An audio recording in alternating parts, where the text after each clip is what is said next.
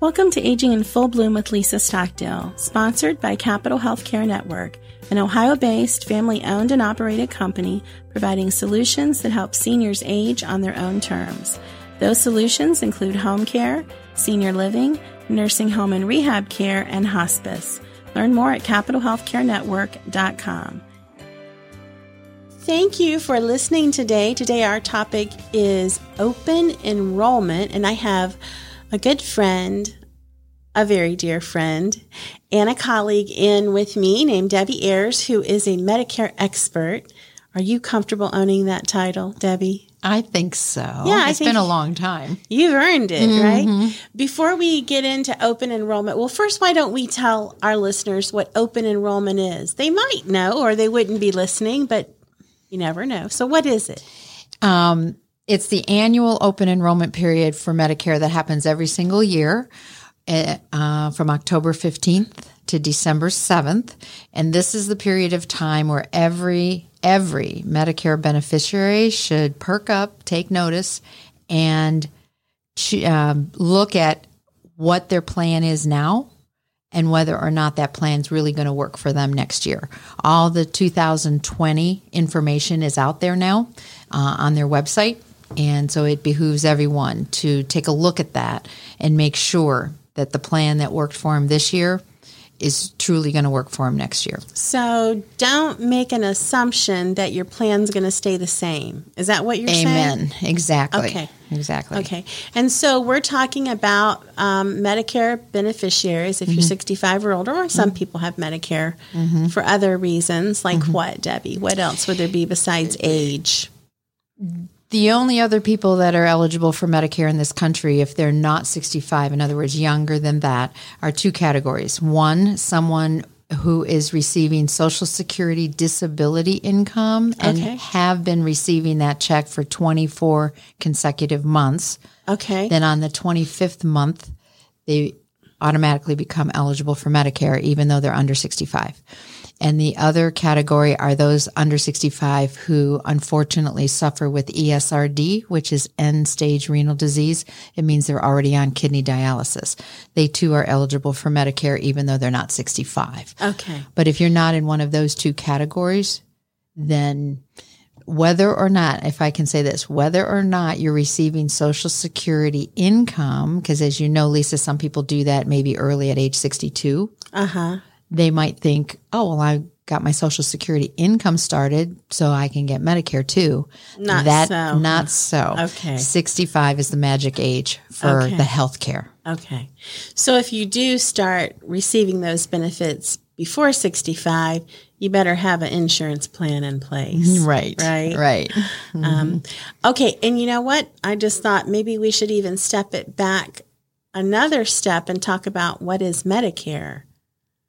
I think our listeners know, but you just never know. Well, that's a good question in that a lot of folks do get mixed up with Medicare versus Medicaid. Yeah. Because those two words are so similar. Yes. Medicare is a federal health insurance program. Medicaid is individual state assistance programs. So Medicaid is assistance, Medicare is insurance. Right. And Medicare is federal, so across the country. Medicaid is different state to state. And the Medicare was designed for people 65 and older. Correct. And the Medicaid is, as you said, it's all kinds of assistance, including insurance. Right. But it was designed for people in need, people below a certain poverty level. Right, exactly. The eligibility for Medicaid comes from that area of need, financial need. Yeah. Where Medicare is based on the age. It doesn't have anything really to do with need. Okay. So those are the bones. You know what Medicare is. You know what open enrollment is. This open enrollment period is annual. Right. When does it start and stop again? October 15th every year, and it ends on December 7th. So whatever choices you make during that period of time will become effective on January 1st. All right. And I think this podcast will air before open enrollment is closed. Okay. Pretty confident of that. So right now we're in the middle of it. And what Debbie is telling us is you shouldn't assume that what worked for you last year will work for you this year, because two things. Your plan may have changed. So you want to check the benefits, take a look and make sure your plan hasn't changed. And then secondly, your condition may have changed. And if your condition changed and your plan didn't serve you well last year, now's the time to find a plan that will serve you well. Do I have it right? You've got it there. Let me get just a little more specific on it. In that the people who need to be checking things especially are those in Medicare Advantage plans, because those plans work on a network of providers. Okay. So this year, maybe your doctors, your specific doctors, your specialist, the hospital you prefer, they've all been in your network, and you're fine. And this is where I'm saying, Lisa, people assume incorrectly because they'll say, well, everybody worked. My doctors are all there. And when in reality, these networks do change year to year. So because the doctor was in this year does not necessarily mean he's going to be in next year, or maybe even a major hospital, which is huge bills, could be huge bills for you. This year, that hospital's in your network. Next year, maybe it's not. Maybe it is, but that's my point. So you when need to check. Say providers, you're talking about physicians and you're talking about maybe hospitals, big nursing clinics, homes, outpatient surgery centers, all that kind of stuff. All right, so it's not just physicians. Correct. And so you've got the Medicare Advantage plans that you need to compare for next year and make sure. And then the other category are those that are on what we call standalone Part D drug plans, because that's a huge one as well. People assume because all their drugs were covered this year on the plan and they paid maybe low co-pays and things, and they went to a particular pharmacy that was in the network this year. That's one they like. They turn around and go next year and they just assume everything's the same. I don't know. Do I have time for a quick illustration on this? All the time in the world. Okay. I helped a lady a couple of years back. I caught her in the fall. I'd never met her before, but she had heard about this open enrollment. Excuse me. She takes 18 drugs a day. She's on oxygen. 2 of those 18 are life and death. She has to have them. Has to. Okay. Yeah. So she has quite a list. Praise God, she was blessed financially. The plan she had was one of the plans with Humana. I remember the company, but not the plan. But anyway, back in, like I said, a couple of years ago. So she had this Humana plan. It worked for her that year that I saw her. And I told her about the open enrollment. I told her about let's sit down. No charge. I'll help her compare and see if it's going to work next year. She would have nothing to do with it. She just wouldn't. She said, it works, Debbie. It's not broken. We're not going to fix it. Okay. Because change is hard. I guess. And it's work. Yes. So you got to put some effort into this. That's right. And so she wouldn't do it. She just wouldn't do it. In January, she called me half hysterical. And I was like, what happened? What's wrong? And she said, well, something's wrong. And I said, why? She said, because I just came from the pharmacy. And you remember I told you I had those 2 that I can't live without? I said, yes. She said, well, last year they've been $100 copay for each one for a 30-day supply, which is kind of high. Yeah, that's an expensive drug. It is. And it was a brand name. Like I said, it was really important for her. So she could handle that. Well, when she came in January, went to the pharmacy and presented the 2 refills, the gentleman looked at her and said, well, that'll be $2,000. What? And she was like, no, you have that wrong. That's $200. You added a 0. That's right. And he said, no, I'm sorry. And she said, well, how could that possibly be? And he said, well, ma'am, those 2 drugs were taken off the formulary for this plan. They were on last year. Goodness. But they weren't.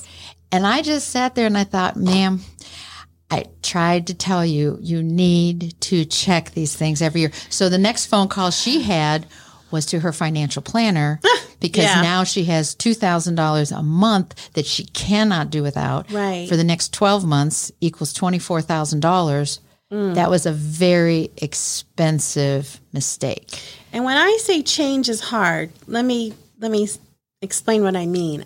What I mean is we get secure in whatever is happening now, if it's working, and we don't want to look at other options. But what Debbie is telling us is when it comes to Medicare, especially if you're not on traditional or original Medicare, but you have one of those Medicare Advantage plans, I don't think they should get to call them that, but that's just the world according to Lisa.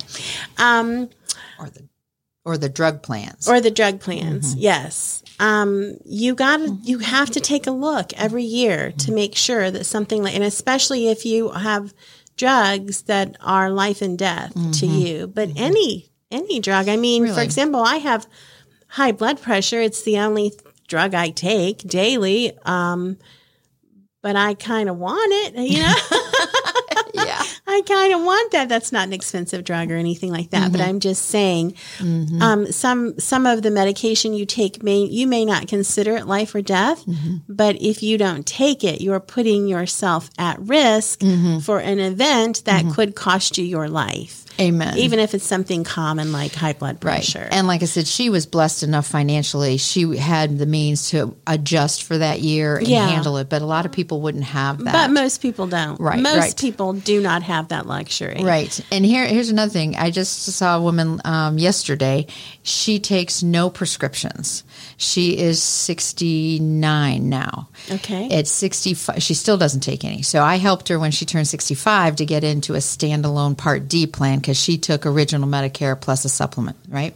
So since she took no drugs, we enrolled her in the cheapest premium plan because she didn't have any drugs, so she wasn't going to really use it. Yeah. But it's important you have to have a drug plan. You have to have some form of prescription drug coverage Just in or case, the government, right? or you can be penalized, but we don't need to get into all of that. But anyway, I talked to her last night, and it's been 4 years.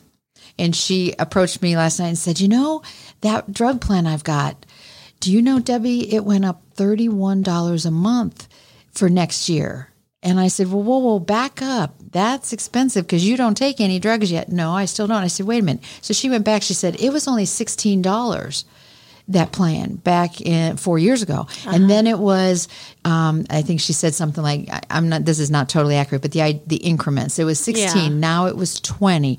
Now last year it went to 27. Now it's 31. Yeah. And I said to her, whoa. You keep doing that every year. It's unaffordable. Well, and what I said to her is, I said, I bet you never check it during open enrollment, do you? She goes, well, no. I mean, I just kept the same plan for the 4 years. And I said, her first name happened to be Debbie. I said, Debbie, you need to look every year during open enrollment and find, in my opinion, the cheapest premium. Yeah. And don't be paying $20, $30, $40 a month. If you can pay $17, you're not taking anything. Right. You just need to get something on the books. Yes. Oh, she said, well, I didn't think I needed to check because I don't take any anyway, so I just kept it in my wallet. And I have a feeling that our listeners understand the importance of being frugal, right? Yeah. Yes. Monitor every dollar. Yes. Why give away anything that you don't have to? Mm-hmm. Okay. Open enrollment. That's our topic. And I got one last question for you. Mm-hmm. I think we have made our case why you should pay attention during open enrollment and take a look. No, I got two questions. So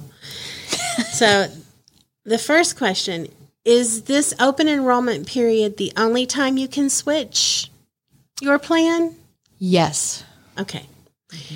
And you said that people are calling you for help. Mm-hmm.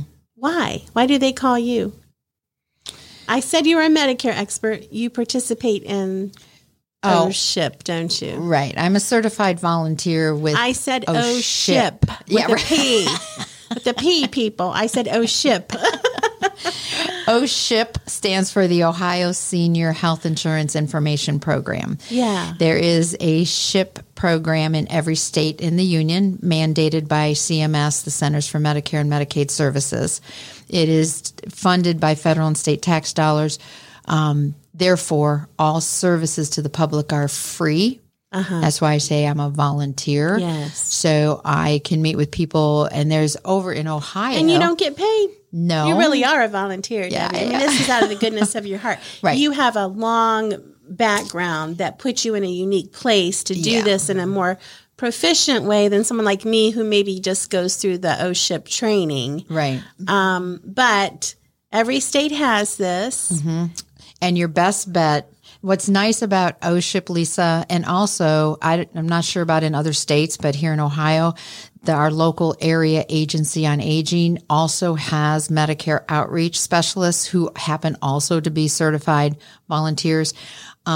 So whichever organization, whether it's the SHIP program or whether it's your area agency on aging, those are good places to start. First of all, it's free. It's not going to cost you anything. Mm-hmm. And second of all, none of us that are associated with those programs are allowed to be insurance agents.